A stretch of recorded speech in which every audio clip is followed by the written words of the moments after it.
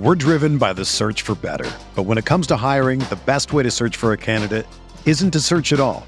Don't search, match with Indeed. Indeed is your matching and hiring platform with over 350 million global monthly visitors, according to Indeed data, and a matching engine that helps you find quality candidates fast. Ditch the busy work. Use Indeed for scheduling, screening, and messaging so you can connect with candidates faster. Leveraging over 140 million qualifications and preferences every day, Indeed's matching engine is constantly learning from your preferences, so the more you use Indeed, the better it gets. Join more than 3.5 million businesses worldwide that use Indeed to hire great talent fast. And listeners of this show will get a $75 sponsored job credit to get your jobs more visibility at Indeed.com/Blue Wire. Just go to Indeed.com/Blue Wire right now and support our show by saying that you heard about Indeed on this podcast. That's Indeed.com/Blue Wire. Terms and conditions apply. Need to hire? You need Indeed.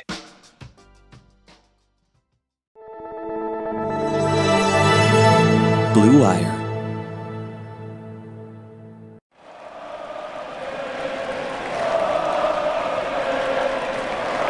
What is up, Nets fans? Welcome to the Brooklyn Buzz. I'm Nick Fay. With me, as always, Jack Manuel. Jack, how we doing? It's guard time. Yeah, jumping into the guard position. We wrapped up bigs already. Going to get into guards. Next episode is going to be wings. But before we do that, quick reminder, you can find the Buzz on all streaming platforms. Subscribe, review, give us a follow on Instagram at the Brooklyn Buzz Pod. But Jack, looking at this group, our guards returning this year: Spencer Dinwiddie, Ben Simmons, Cam Thomas. New additions: Lonnie Walker, Dennis Smith Jr., Armani Brooks, and Dariq Whitehead.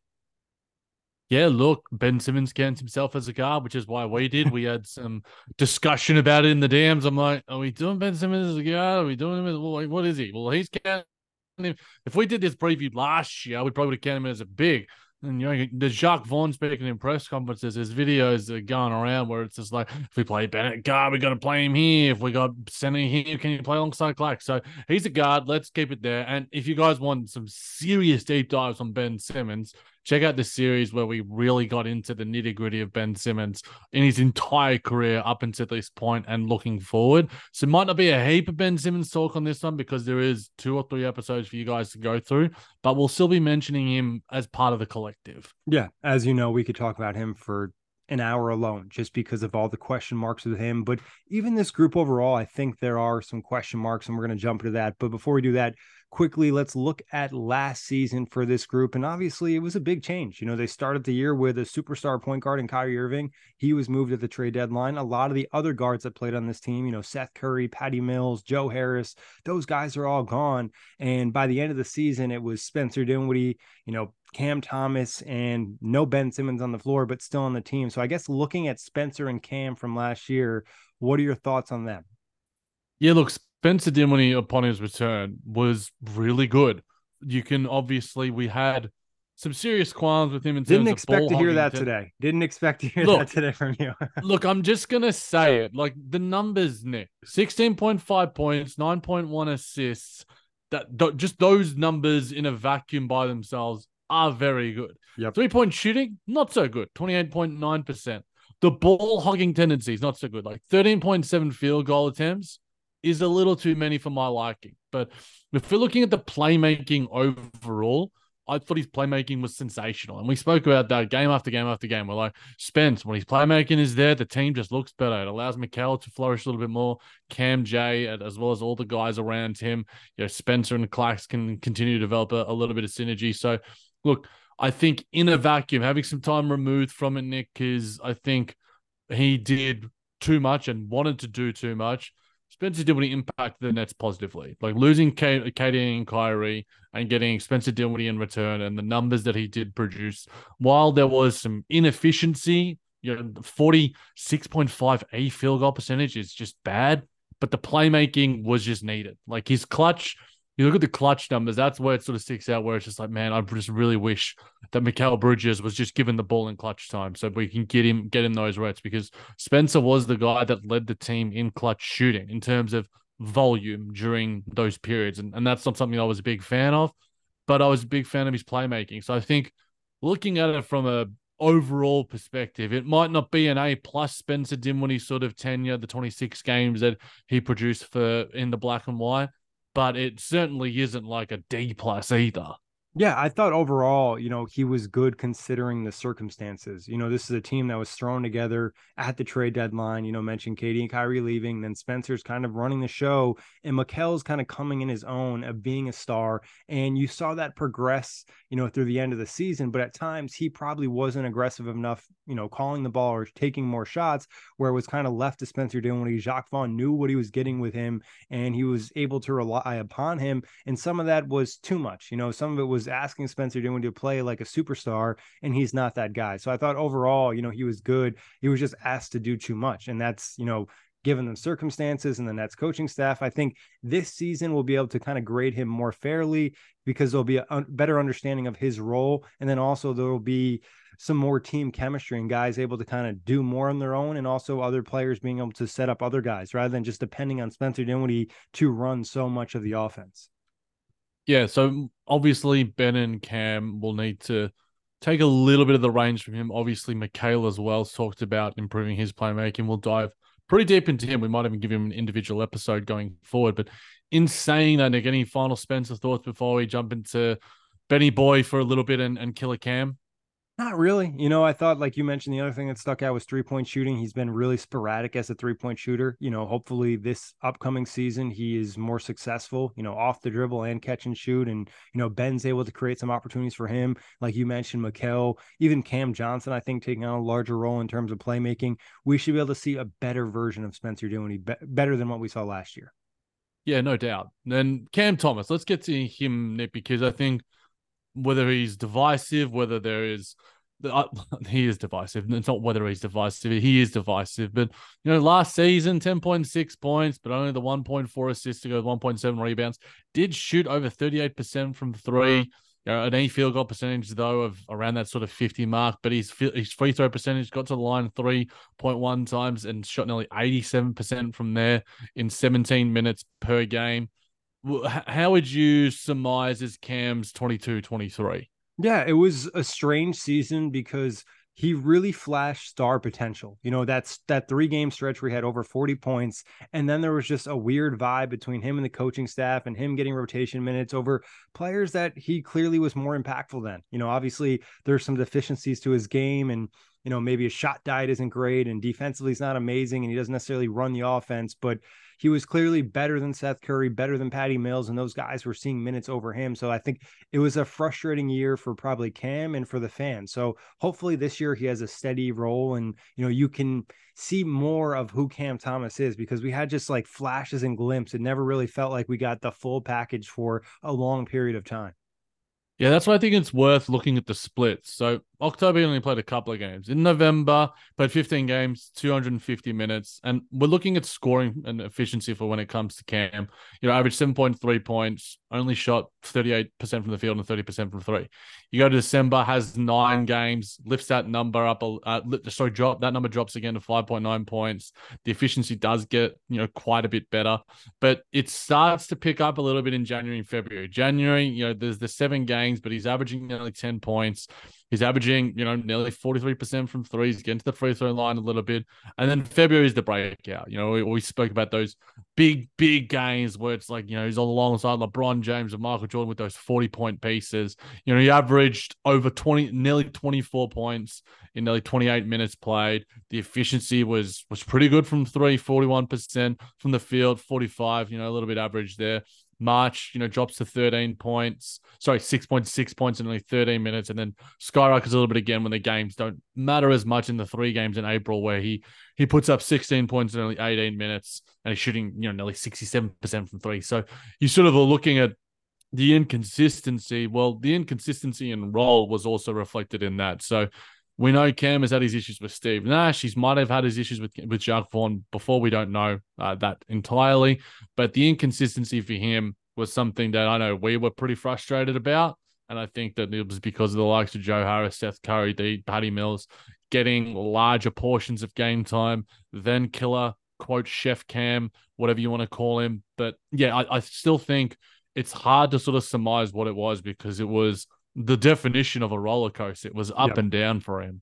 Yeah, I think also another stat that really sticks out in February is his free throw attempts. He almost had more free throw attempts in February than the rest of the months combined. That's a pretty hefty number, 86 free throw attempts. Also saw his 3-point attempts really skyrocket, and obviously some of that was the usage taking a major jump as well, but he looked comfortable. The Nets were winning and losing games at that point, but some of that was just due to the roster missing a ton of pieces because of all the moving parts with trade. So it's really important, I think, also for the Nets to have a better idea of who Cam Thomas is. And, we were screaming on this podcast for the rest of the season. We wanted to see who he was. You wanted to see him get a good chunk of minutes so you could really, take away some real thing ideas about his game. Yeah, and you could project his role going forward, and we still can't totally about that. There's some people calling for him to start. There's some people calling him to be a pure six man. The stats are out there. When he has 30 plus minutes, it's something like 25 plus points. Between 20 and 29 minutes, he averages over 17 points a game. So when Cam gets the time and gets the time to shine and showcase, he produces. So I think that's it. When we get to key questions and that going forward, Cam Thomas and his individual role is going to be one of my key questions going forward. Yeah, for sure. And I think it's just going to be something that's crucial. And I think also we'll have a better idea this season of, is Cam's successful or productive play connected to winning as well? Obviously this isn't the best roster in the NBA, but I think we'll get a sound like Jacques Vornik. We'll get a better idea of, how he impacts winning basketball. And that's an important aspect of any NBA player. Yeah, no doubt. Obviously, I think some of the issues that Jacques Vaughn had with him and some of his post-game presses left a little bit to be desired, but there was some truth in it, in terms of Cam's ability to be an impactful player because he's such a negative on defense. And I think some of that is just lack of game reps and consistency because you don't know when your role is coming.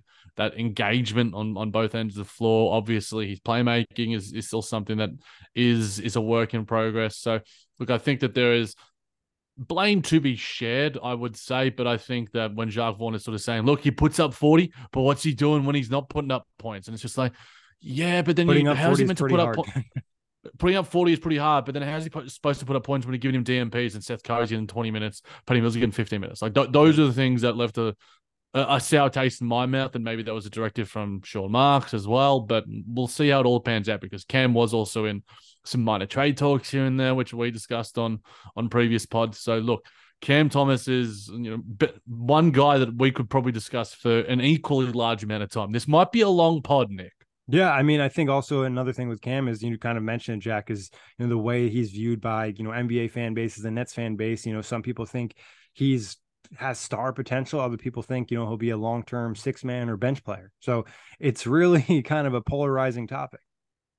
It certainly is polarizing in many ways. I don't know what's more polarizing, whether it's the Cam Thomas talk or the Ben Simmons talk. Yeah, let's move to Ben. Obviously, last year we saw him for a portion of the season, and it was, in some success, out, couldn't really get back to that success, question marks about his health, and then we got him shut down for the rest of the year. Yeah, look, I just don't think we need to totally add a heap into what Ben Simmons did last season because we dive incredibly deep on those pods, and I hate to just sort of shamelessly self-promote, but if you're listening to this, it's worth listening to that when it comes to Ben Simmons. And I guess the newest thing we saw, he spoke to another media outlet speaking about him being a point guard and him being back and all those different things. So I think that's while Ben is hyping himself up a little bit, and all credit to him if that's how he needs to motivate himself and get himself ready and right to go. What we've seen from him in Brooklyn, other than a 6-game sample size, in November last season, there's just so many question marks, so many unknowns that it's just hard to analyze Ben Simmons as a player going forward, and what he has produced in his Nets tenure has left a lot to be desired. Yeah, and like you said, we really dove deep into it on those episodes, so we're not going to jump too far into it on this show. We're driven by the search for better, but when it comes to hiring, the best way to search for a candidate isn't to search at all. Don't search, match with Indeed. Indeed is your matching and hiring platform with over 350 million global monthly visitors, according to Indeed data, and a matching engine that helps you find quality candidates fast. Ditch the busy work. Use Indeed for scheduling, screening, and messaging so you can connect with candidates faster. Leveraging over 140 million qualifications and preferences every day, Indeed's matching engine is constantly learning from your preferences, so the more you use Indeed, the better it gets. Join more than 3.5 million businesses worldwide that use Indeed to hire great talent fast. And listeners of this show will get a $75 sponsored job credit to get your jobs more visibility at Indeed.com/Blue Wire. Just go to Indeed.com/Blue Wire right now and support our show by saying that you heard about Indeed on this podcast. That's Indeed.com/Blue Wire. Terms and conditions apply. Need to hire? You need Indeed. If you're a basketball junkie, then you know there's no better time of year than the NBA playoffs. Twice a week, JJ Redick is cooking on his podcast, The Old Man and the Three. He has guys come on in all stages of their careers to talk about the league and share stories you won't hear anywhere else, including Devin Booker on why he talks so much trash, Ray Allen's epic free throw competitions with LeBron in Miami, and the moment Tyrese Halliburton knew Pascal Siakam would be a good fit in Indy. In addition to player interviews, every Monday JJ breaks down the top 3 things happening around the NBA with unmatched analysis, not outlandish takes, and is often joined by masterminds of the game like Tim Legler to dive deep on rookie reports, trade breakdowns, and why is mean mugging now a tech? You won't find another outlet that covers the game as comprehensively and with such insight as JJ does it on The Old Man and the Three. Make this your companion podcast during the playoffs. Listen to The Old Man and the Three ad-free on Wondery Plus or wherever you get your podcasts. But I guess looking at this group overall, success or disappointment last year? Look, I'd say a disappointment because, and I think as we alluded to, some of it was self-inflicted, some of it wasn't. Ben Simmons' injury history, Cam Thomas's lack of playing time, but I'd still give him a somewhat of a success. And maybe 2 out of 3 of these guys are somewhat successful, maybe that is a success. But I think because of the expectations on Ben Simmons being so high, the 1 out of 3, the 1/3 of that almost accounts for a little bit more. So I'd be leaning towards a disappointment, Nick. But you could probably talk me into it being successful as well. Yeah, I'd say it's a disappointment. And I think, you look at Cam Thomas, and I wouldn't say his play was necessarily disappointing. It was the Nets' utilization of him. So overall, I think that's the coach not putting him in success to succeed. Obviously we don't know the stuff behind the scenes, but overall, I think it's a disappointment. Spencer was pretty good. It's not like he was necessarily consistently amazing either. He had stretches where he was really, really good and was playmaking at a high level, but then you get to the playoffs, was pretty bad. And Cam Thomas didn't even get to play in the playoffs, and the rest of the guards that played in the playoffs weren't very good. So I think overall, this group was a disappointment. And even if we included guys that are no longer on the team, it was not a successful year for the guard department. No. And yeah, I think but it's interesting because in the research I've done for some of these new guys, especially Lonnie and Dennis Smith Jr., you could make an argument that if you're including those guys, like you could turn this into success because Dennis Smith Jr. and Lonnie Walker, for different periods of their respective seasons in Los Angeles and Charlotte, were pretty successful for what they produced in their teams. Yeah, especially Dennis Smith Jr. It's a guy that was on the fringes of the league. He's a guy that wasn't sure if he was going to be playing in the NBA much longer and really bounced back and had an awesome season with Charlotte. Lonnie Walker had some really good stretches. We've talked about, when they acquired him, the stretch he had in the playoffs for the Lakers and helping them win that game against Golden State. So I think those guys were successful in their situations. Just the guards in Brooklyn overall, I probably would not say a success. But I guess looking at this group that we have going to this season, Jack, what are the strengths? Yeah, look, I think that what I've written down is not a heap, Nick, because there is a sort of, but I'll save for the weaknesses. The strengths for me are on-ball defense. I think for me, that's Ben and Dennis Smith Jr. Shot creation for self and others. Self, Cam Thomas, others, Ben Simmons, Spencer Dinwiddie. Self as well, Lonnie Walker. Derek Whitehead, I think, can create a little bit for himself too. Amani Brooks, 3-point shooting. But I think overall, there's not high-end level talent here, but in terms of individual talents that some of these players possess, they can certainly contribute when it comes to things that I alluded to.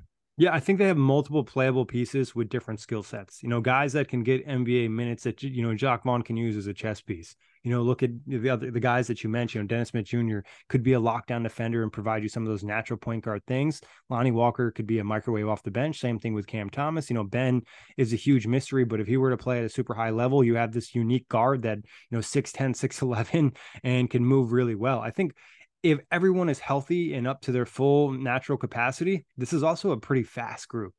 They have some speed to them. Looking at Lonnie Walker, Dennis Smith Jr., Spencer Dinwiddie has good speed. Ben Simmons when fully healthy, and even Cam Thomas isn't the slowest guy in terms of going north and south. So I think that's an area where they could probably be, somewhat successful. Think like you mentioned, there's an ability to create for this group, and some of it's creating for themselves, creating for others, but guys can get downhill. Spencer Dinwiddie can get downhill. Ben, when he's peak Ben, can get downhill. Cam, during his best stretch as an NBA player in February, we saw him get to the rim and get to the free throw line. Lonnie Walker can get downhill. Dennis Smith Jr., the same thing. So I think that's, an area where they can be successful, and also an area the Nets really lacked last year in terms of rim pressure.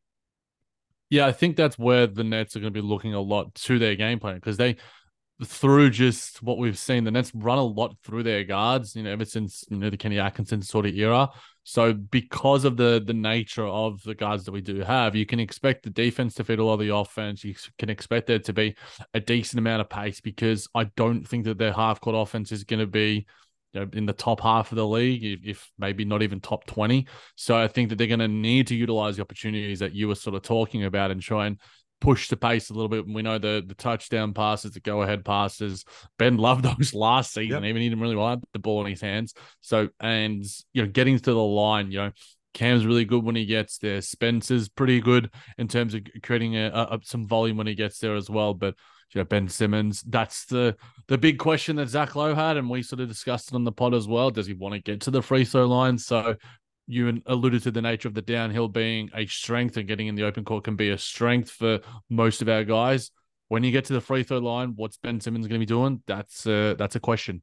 Yeah. Is he willing to take the contact and get there, or is he going to pass the ball before he approaches the defender? That's something we saw last year. But I guess moving into weaknesses, what do you have, Jack? I had, just as an overall thing, that a lot of these guys are sort of, we speak about sort of two-way, three-way players and three-level players. A lot of these guys are sort of one level. Like, Spencer's like more of an offensive player, can do a little bit defensively. Cam is certainly a one-way player. Dennis Smith Jr. is more of a defensive guard than an offensive guard. Lonnie probably the same, even though he's probably got some athletic defensive potential, good wingspan.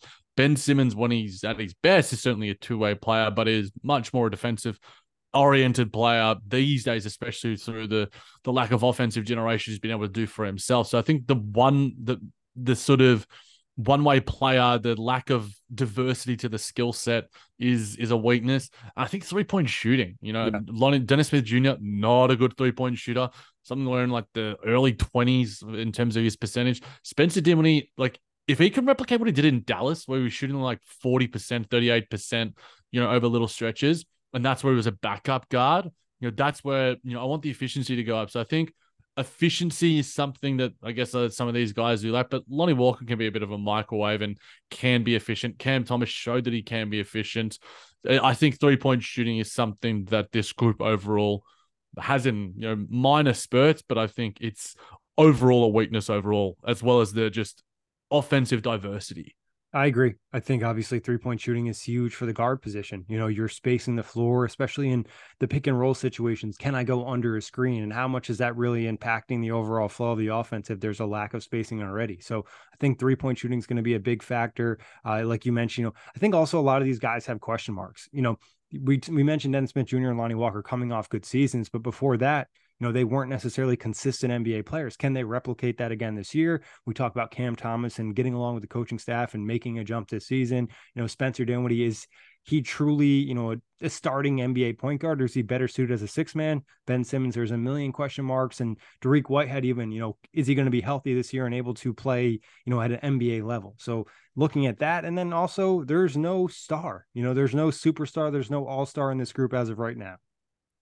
No, and I guess out of them all, Ben has the best opportunity to be that. Yep. Again, because we've seen it before, not necessarily in a Nets uniform, other than that, again, really small 7-game sample size. Spencer has sort of been there in seasons past, but I think that was sort of more of his general prime.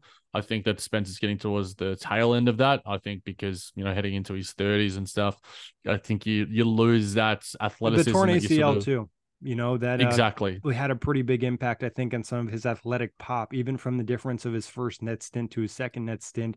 I think there's maybe a gear slower, and I think some of that vertical is gone too. Not to say that he was a high flyer, but it doesn't seem like he gets up quite as much. No, and look, you don't have to be Ja Morant at the position to be an impactful athlete, but I don't think the Nets have that in Spencer Dinwiddie. They have it in Lonnie Walker, Dennis Smith Jr., and Ben Simmons when he wants to or when he can physically and mentally. But yeah, I think that there is it's interesting, like the weakness are the weaknesses. I think overall there's like guys that make up for each other's weaknesses because like if you play Ben with Cam J, you play him alongside with Mikhail and you surround him with shooting, maybe even Lonnie Walker as just a shooter or Marnie Brooks or whoever else it might be, then it's just like, oh, okay, well, Ben's weaknesses aren't necessarily there. Or you surround Cam with some more defensive guys. Maybe it's Cam and Ben, and you got Mikhail, Cam J, and Clax out there. So like it's interesting. But a lot of these guys, and you can't play Dennis Smith Jr. along with Ben Simmons. You probably can't play Ben Simmons and Nick Claxton. So there's it while there are some strengths to it because of I guess, for lack of a better term, profound weaknesses, there's going to have to be shuffling of the jigsaw pieces in terms of how these guards fit with our bigs and our wings.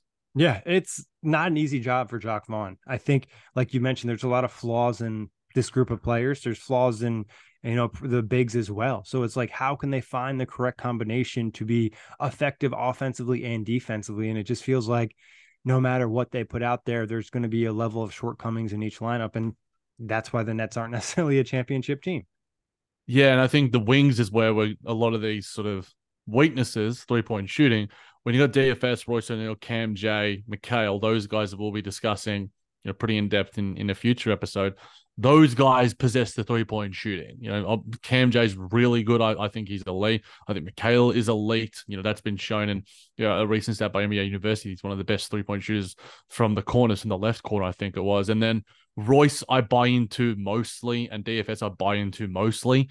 I think that they're better than any of the 3-point shooters we might have in this guards list.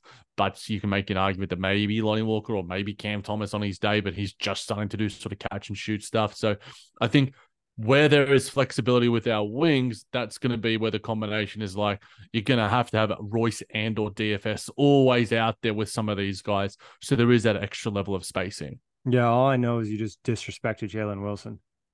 Oh, well, look, come on. I'm just kidding, Jack. I'm just kidding. I respect Jalen Wilson a lot, but, it's Summer League, man. Like, we saw Cam Thomas, show out at Summer League, and Jacques Vaughn didn't care. But I think Jalen Wilson's going to be fun to analyze on the Wings episode. I'm saving my thoughts for him. Yeah, just kidding. Let me do the research one episode at a time, Nick. Come on, mate. I'm just giving you a hard time. But I think that pretty much covers the strengths and weaknesses of this group. Anything else, Jack, you think we can add on the guards? No, I think that's rigidity in terms of the skill sets that these guys do have is going to be, it's going to affect the team overall. And that when you have sort of what the nature of the modern NBA is, more like skilled big guys and even big guards, your Giddies. And I think I consider Spencer Dinwiddie a pretty big guard that can do a little bit. If we had more versions of Spencer Dinwiddie with maybe slightly better shooting, then you'd be like, oh man, these guys are kind of well-rounded.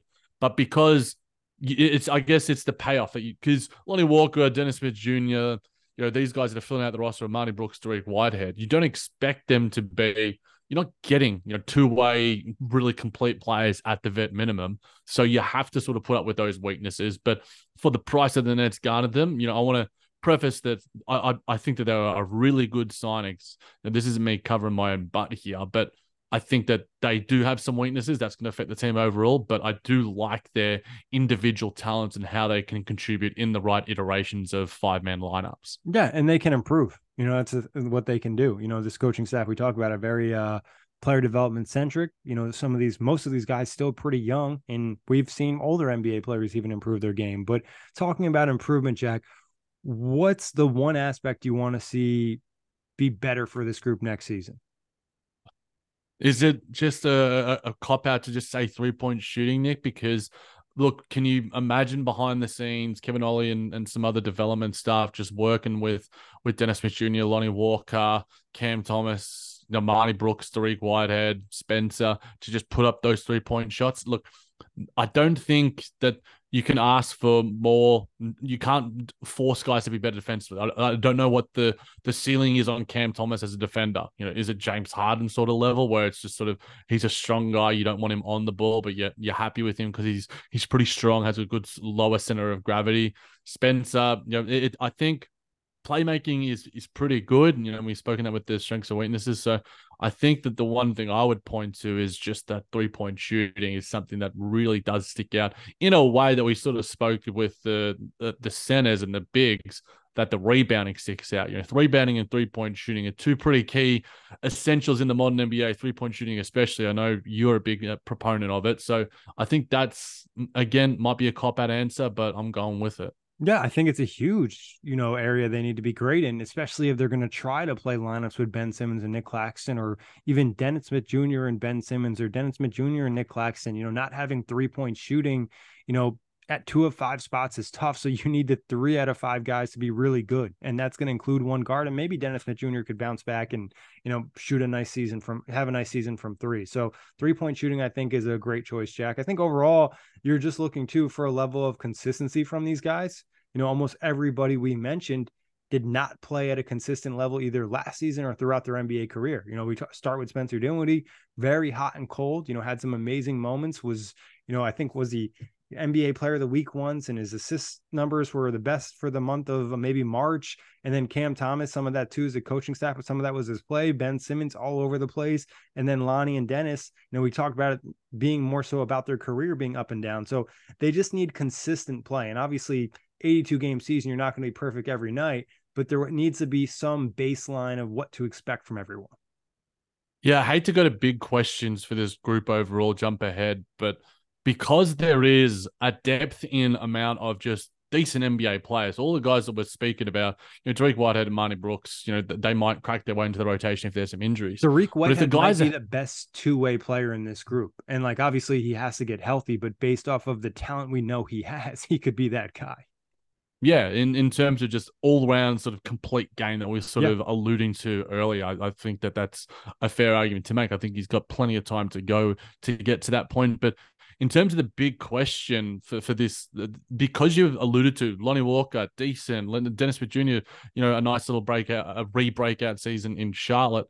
There are so many guys here. There's going to be guys getting DNPs that don't deserve to get DNPs because they are good NBA players. So whether it's Cam, whether it's Lonnie, whether it's Dennis, is Ben going to be healthy? It's almost like the Nets were preparing. Oh, Ben Simmons is going to get injured. We're going to have some injuries here or there. So we need to have some backups at certain positions. So I think that's a big question, Nick. How is Jacques Vaughn and Sean Marks going to juggle 5 guys, who genuinely are NBA players and deserve NBA minutes in today's league? Yeah, it's going to be hard. It's definitely going to be hard. Spencer Dinwiddie probably is the most, I guess, solidified, proven, and understanding of who he is. And I think that'll be, seen in the role that he plays in this team in the minutes. But the other 4 guys, it's kind of up in the air. You could argue Cam Thomas is, battling Lonnie Walker and Dennis Smith Jr. for backup guard minutes. And Ben Simmons is kind of needing to prove he's a starting level NBA player again, and also prove that he can stay healthy and impact both ends of the floor. So it's just all of these guys are fighting for, if not minutes, a role or a bigger role in this team. So it's going to be interesting to see if that brings out the best in this group, or if we see not drama, but some negativity and, some upset players in the locker room. You think back to Edmund Sumner last year, not to say he handled it in a bad way or anything like that, but it was pretty known that he thought he should be getting minutes and he wasn't. And other guys who weren't performing were getting those minutes. Yeah, Cam Thomas is never happy. I can't remember what the quote was, but that he turned into the shirts. It escapes me. Please hit me up if you guys do figure it out. I'm sure I'll figure it out after a Google search. But Yeah, it's just something that's going to pan out, and it's going to be intriguing to see how it does in terms of the roles for each of these players. You know, how they're going to contribute, when they're going to contribute. There's a lot of talent within this group. Admittedly, somewhat limited in terms of its dynamism overall, but yeah, it's. I wouldn't want to be Jacques Vaughn figuring out, the depth chart, the lineups, all those different combinations, because there's going to be some unhappy campers at certain points in time. Yeah, ain't shit funny, Jack. That's Ain't shit funny. That's what it is. It's ain't shit funny. Ain't shit going to be funny for this my training fellow camp Jacques. battle that's going to be coming This up. training camp. These guys are Ain't going to be shit going fun. at it, and that's They really will going be. to get the best out of all these players, hopefully, and we'll see them kind of progress forward. And if the group plays well, maybe they're eating into some of the wing minutes. Maybe you see 2 or 3 guard lineups that Nets fans hate, but if these guys are performing well, it's going to be interesting to see what the balancing act is. Yeah, if you see a DFS or Royce O'Neal trade, that might, depending on what the Nets get in return, it could allow for some of these guys to have increased roles. So there is a lot of balls to juggle. I hate throwing a heap of analogies in this podcast, but it works, and it's apt to sort of describe what the situation is with this position in particular. But Nick, should we try and forecast what these stats might be for these guys, what the roles might be? How do we want to sort of forecast forward to finish this episode? Whether you're a world-class athlete or a podcaster like me, we all understand the importance of mental and physical well-being and proper recovery for top-notch performance. That's why I'm excited that Unified Healing is sponsoring this podcast. Unified Healing is a new and super innovative global network of wellness centers powered by Energy Enhancement System, or EE System. If you haven't heard of the EE System, you'll want to listen up. This technology promotes wellness, deep relaxation, purification, and rejuvenation. In hundreds of locations across the globe, access to a center is easy and affordable. Interested in experiencing the EE System technology for yourself? Go to unifiedhealing.com/bluewire to learn more and find a center near you. That's unifydhealing.com/bluewire. No material or testimonials on the Unified Healing website are intended to be viewed as medical advice or a substitute for professional medical advice, diagnosis, or treatment. Always seek the advice of your physician or other qualified healthcare provider with any questions you may have regarding a medical condition or treatment and before undertaking a new healthcare regimen, including EE System. Another day is here, and you're ready for it. What to wear? Check. Breakfast, lunch, and dinner? Check. Planning for what's next and how to save for it? That's where Bank of America can help. For your financial to-dos, Bank of America has experts ready to help get you closer to your goals. Get started at one of our local financial centers or 24/7 in our mobile banking app.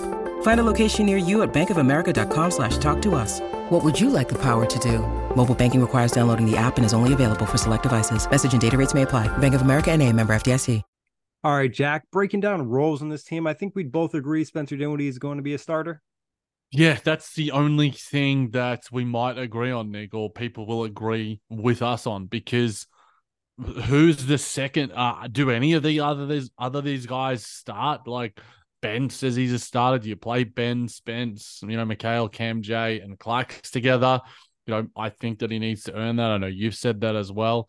Some people advocating for Cam as a starter. Should Lonnie Walker, be that sort of spark off the bench? Dennis Smith Jr. is a defensive sort of guy. So I think we can solidify Spencer Dinwiddie.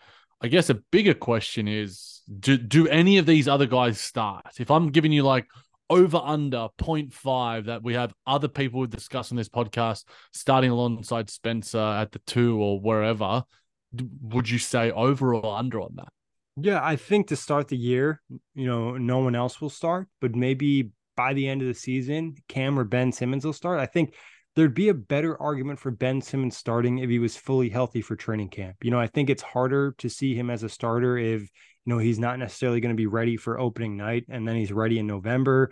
Do they change their starting lineup if they won a couple games or they're getting good chemistry with that unit? So I think that kind of makes that more of a mystery. And then obviously Cam Thomas, it's hard to envision him going from not even in the bench rotation to now being a starter. So if I had a gun to my head, I would say Spencer is the only starter of this group as of today. Who do you think gets the most minutes out of Cam, Lonnie, Dennis, or is it lineup dependent? Because I would advocate for Cam Thomas. I think that he deserves it. And I think that if you are looking to juice up his trade potential, that value, then I think you need to showcase it. We sort of went through the different splits throughout the different months. Give him a chance to prove himself and solidify a spot. If he can't, that's where you go, all right, Dennis and Lonnie, you guys are more seasoned, quote unquote, veterans, even though they're still only in their early to mid 20s. I think Cam deserves a shot at proving to be a quote unquote six man. Yeah, I think to start the season, he should be the sixth man. And I think that's what I would roll with. I think that would be, if I had to make a guess for anyone else and try to guess their role, I think Cam Thomas is a six man for this team. Maybe not necessarily six man, because I could see Royce being the first guy off the bench, but the first guard off the bench is probably Cam Thomas. Is there a world, Nick? Now, I think this is in an ideal world if the Nets were to get like a Donovan Mitchell or whoever else, that Spencer Dinwiddie, I think the best version of Spencer Dinwiddie is one that is like a six man, because we saw it in Dallas where I think that he was underrated in his efficiency and productivity. So I think Spencer, while he might be the only solidified starter right now, I think his best role in terms of getting the best out of him is where you take the ball out of his hands, you lessen those minutes, and you allow him to be just a more efficient NBA player.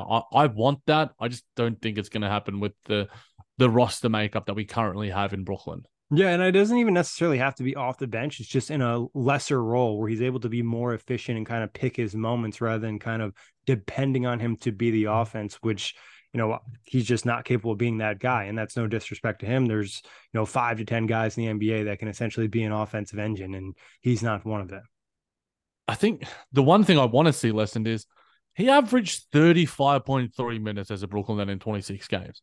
Like, that's what you get from your superstars. Now, I'm not saying that the Nets didn't require that, but now what we have seen with the depth of amount of players at this position, at the guard position, you should be able to give 5 minutes or so to Cam Thomas or Ben or whoever else it might be, Lonnie or Dennis, and lessen that to 30 minutes because other than that, it's been like 20, late 20s, early 30s that he has averaged. So 35 minutes is a lot. I want to see that number go down.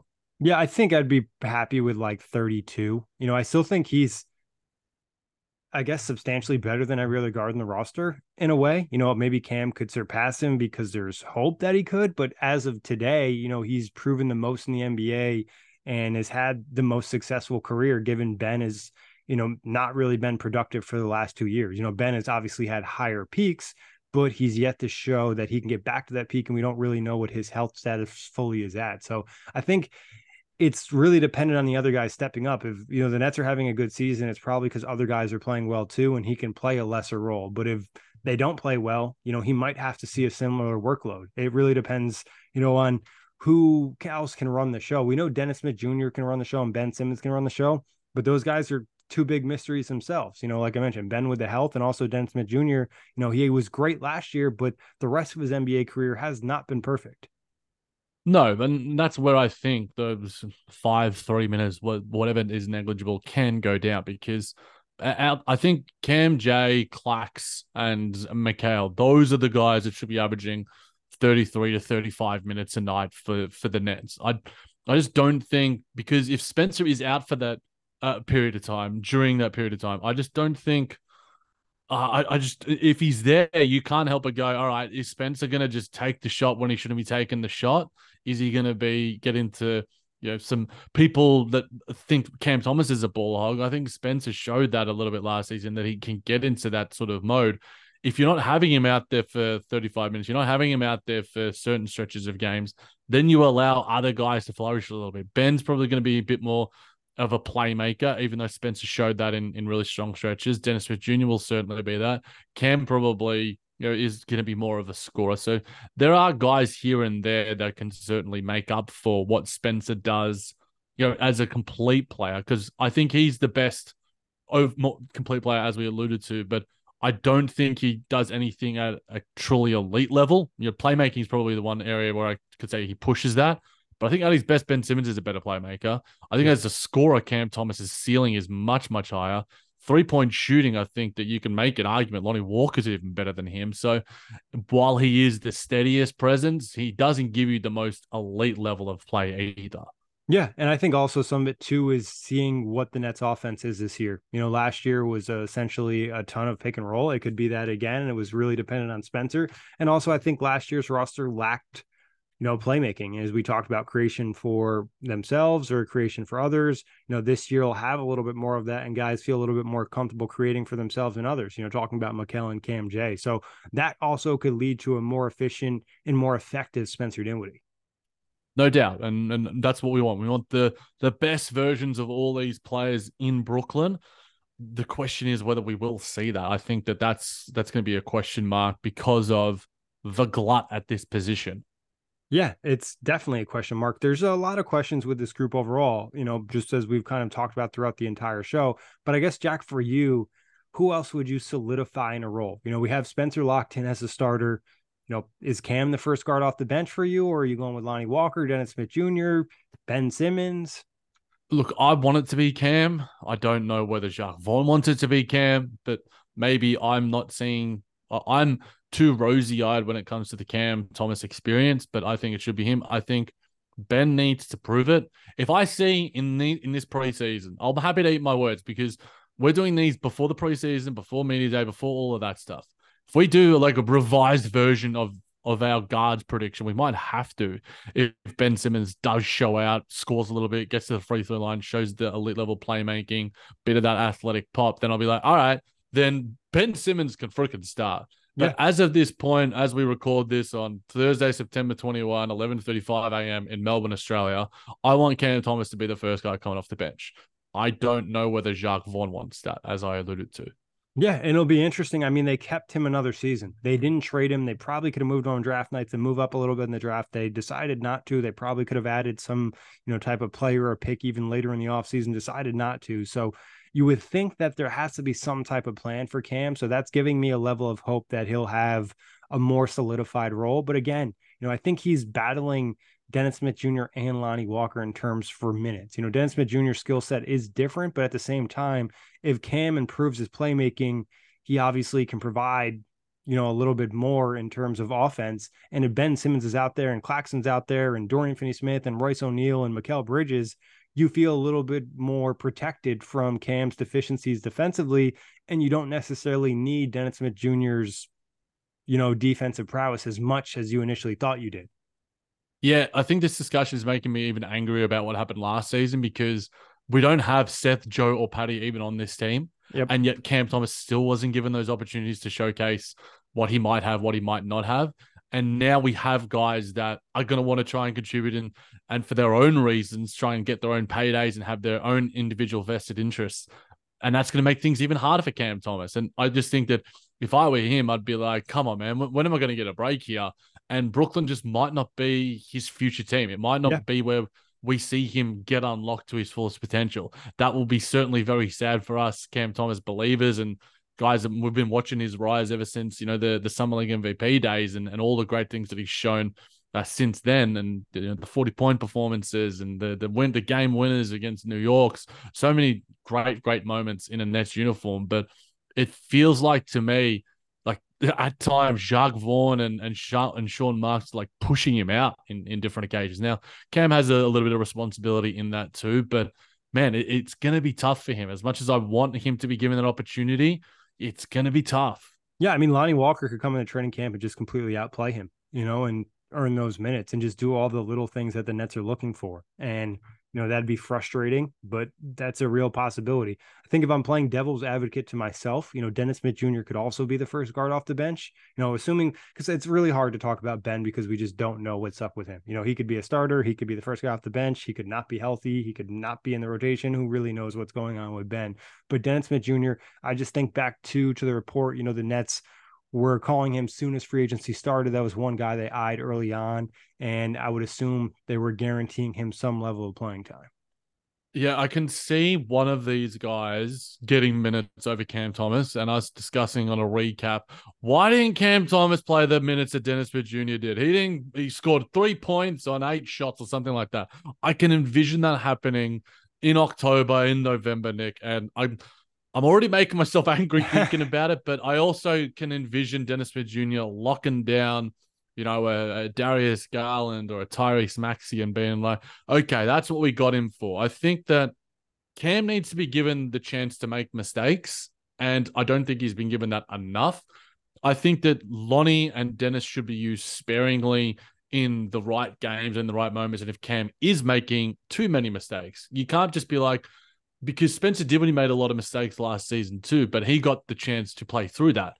I think in an ideal situation as a young player, you want to be able to play through your mistakes because from that you can grow. Playing out, not just getting yanked after making one mistake, making one bad pass, making one too many shots, taking one too many shots. So this is going to be this big question of the minutes that will be allocated to these guys is something that we're going to be looking for. Probably not in the preseason because I don't think it's really going to matter there.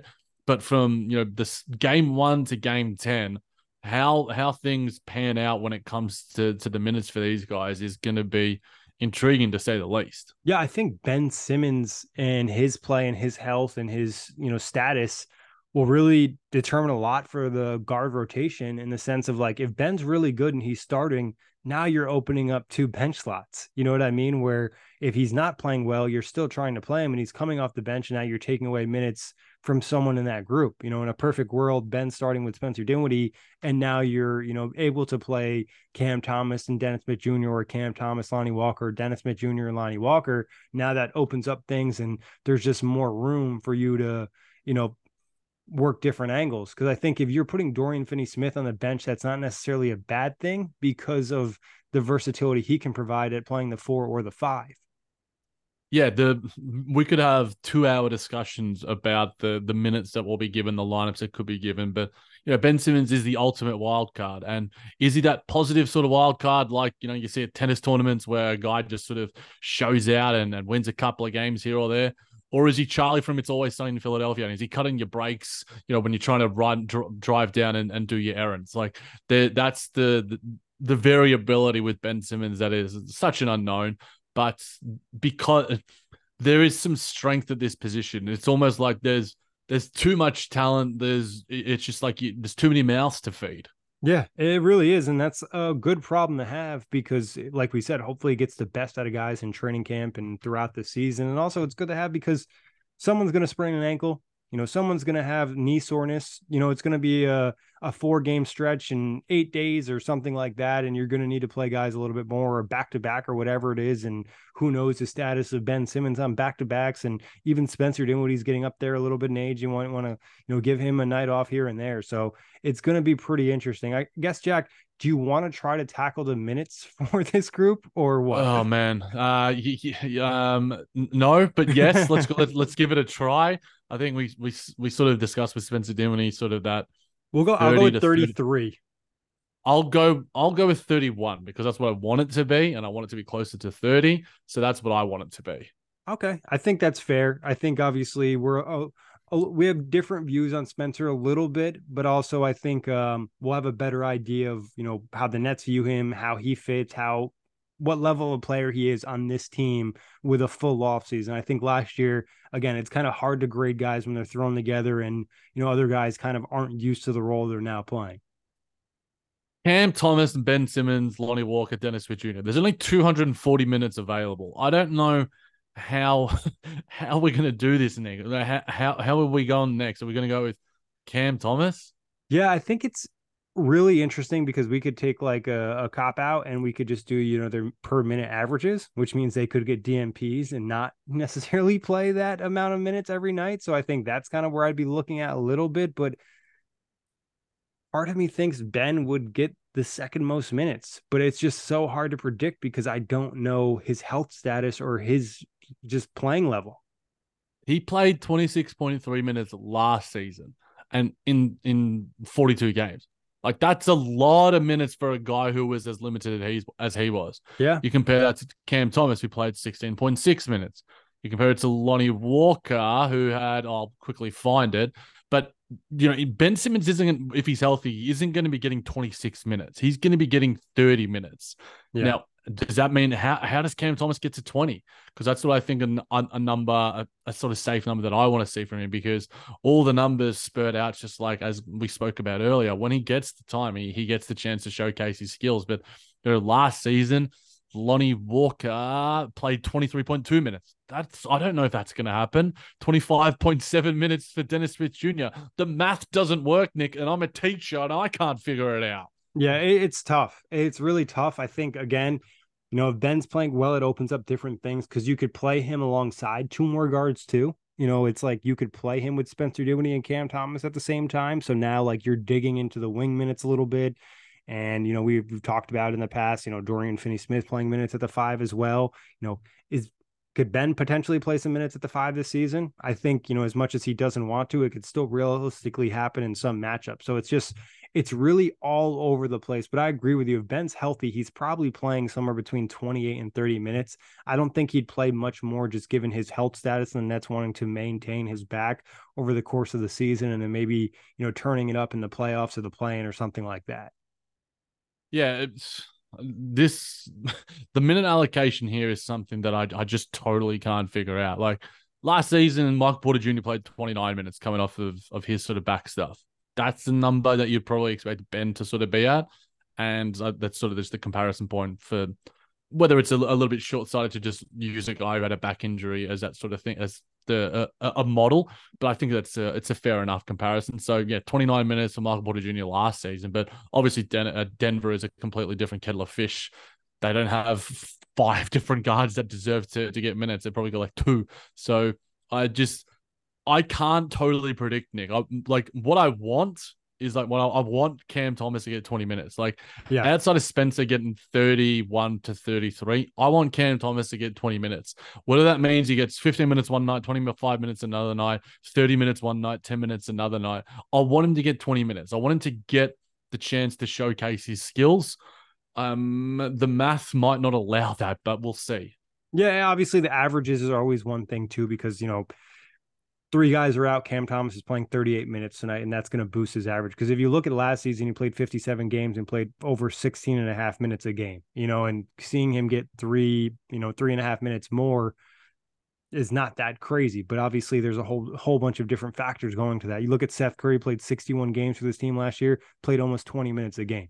So that's something to kind of consider as well. So it's very hard to try to predict this, with there being so much unknowns and so many new players in this group, and one of the returning players not really playing much last season. Yeah, you'd win a Nobel Prize for maths if you can figure out what the minute allocation is for this Nets roster. And if you can, and if you do have some sort of solution, please hit me up in the DMs at Jack Manuel, JACMANUELL, because I'll happily bring it on the pod and be like, God damn, this person is the smartest human being in the universe. The Nets need to hire this person to the analytics department. I think also it's important to note too, when you're talking about minutes, is like, you can't give a guy like so little amount of minutes where it's just hard for him to even have a level of impact. It's not like you can give someone 5 minutes. That's just not realistic. I think you need to probably give someone, the minimum is probably like 8 to 10. And I think Dennis Smith Jr. is a guy that I could see being somewhat comfortable, playing a smaller role, given how he could just kind of be a defensive guy and coming in. And maybe you could say the same about Lonnie Walker and his ability to kind of be a microwave. Yeah, I think you sort of alluded to with Day'Ron Sharpe. He can provide burst because he is so frenetic in his energy when he does get out there. Cam is more of a rhythm player. Spencer is a rhythm player. Ben's going to need rhythm. Can Lonnie and Dennis, acclimate themselves to not getting 30 minutes a night? They're more likely to be the steadies from 12 to 22 or whatever it might be. And as guys that are a bit more mature, a bit more experienced in the NBA careers, will they get the chance to do that? Yeah, hopefully. And yeah, they'll be injuries, and they have a better understanding because it's not their rookie contract. Cam's still on his rookie contract, where these other guys have now signed other deals with other teams and understand the business of the NBA a little bit better and what they need to do. And they're going to want to make business for themselves as well, Nick. So there's going to, as we alluded to earlier, they're going to have the vested interest in being able to showcase their talents. Like, if Dennis Smith Jr. or Lonnie Walker want to, be long-term NBA players, they're going to have to showcase that they can be solid role players in limited time. So that is probably something that could work in their favor. But they're also going to want minutes to showcase that as well. They so could be more too. Yeah, there's the perspective that you take on this, and there's so many different things. It's like, again, to throw in It's Always Sunny in there. There's the big whiteboard or the big pinboard that Charlie has, and he's trying to explain to Mac all the different things and the repercussions that are happening. It feels like my brain is hurting thinking about this, Nick. I think we got to. I'm seriously. And we haven't even mentioned Armani Brooks or Derek Whitehead. Obviously Armani Brooks is on a two-way contract. He'll see minutes when guys are injured, probably spend most of his time with the G League. And Derek Whitehead probably spent a lot of time with the G League, but by the end of the season could be up and could be fighting one of these guys for minutes. Yeah, he could become our new sort of Cam Thomas. So they'll be like, why isn't Derek Whitehead getting those minutes? Because we know the offensive talent that he does possess. Obviously, we did some deep dives on him, what he showed at Duke with some people, some experts in their fields. But yeah, there is a lot, Nick. There is a lot to comprehend, a lot to fathom, a lot to process when it comes to the Brooklyn Nets guards for 23-24. Yeah, I guess let's try another impossible task, and we'll do this quickly, Jack. Give me your stat prediction for Spencer Dinwiddie.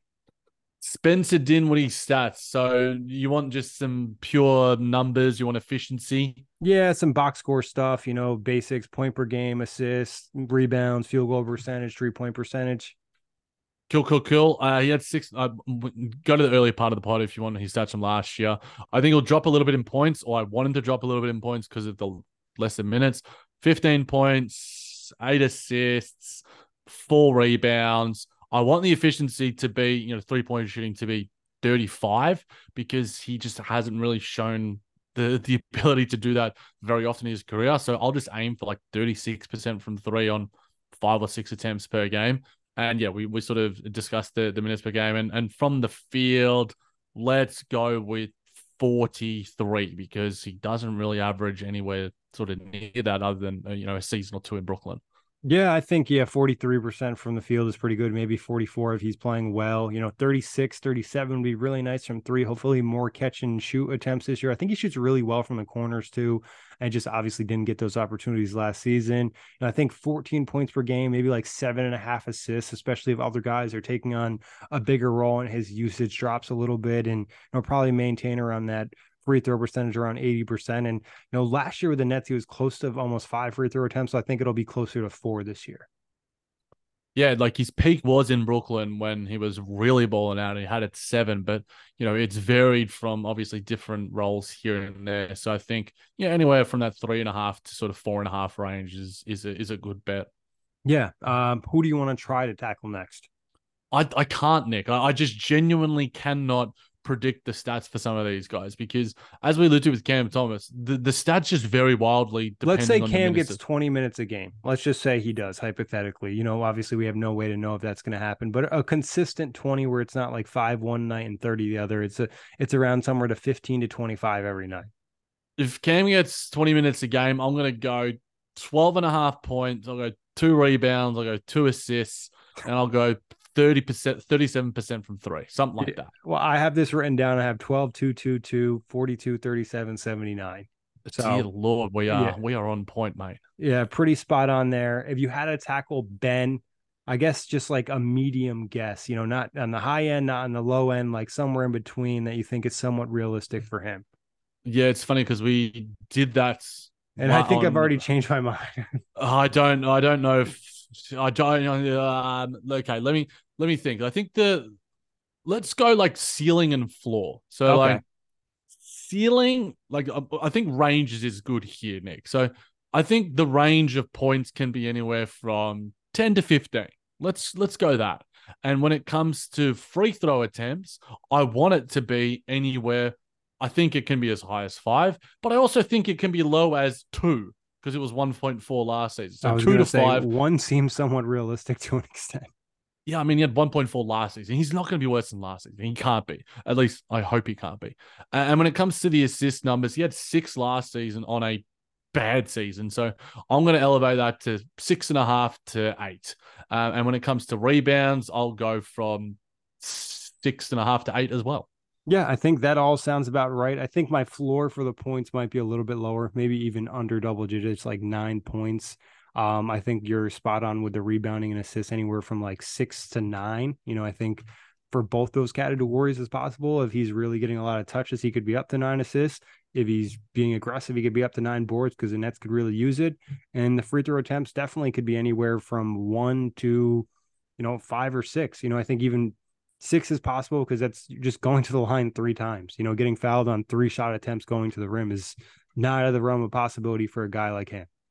He hasn't averaged that more than like 4 or 5 across his career. So I think that would be a really aggressive and engaged mentality from him. If he's averaging a career high in free throw attempts, that means we might have the best version of Ben in Brooklyn. So that's the number that we can maybe have to look to. Yeah, and I think also teams will be willing to foul him, too. It's like if he's knocking down layups early on in the season, like that just might be like, all right, let's see what you can do. Yeah, And we'll have to see. Dennis Smith Jr., Lonnie Walker, we're not going to jump into those guys, or Armani Brooks or Dariq Whitehead because there's really no idea. Where would you rank this group in terms of position groups on the Nets? Yeah, I mean, we spoke about the bigs last time. We were sort of toing and froing. Other guards at 2, the bigs at 2. I think after the discussion, after reflecting, and after having some pretty deep discussion, I think this is clearly the second best overall position when it comes to the Nets. Yep.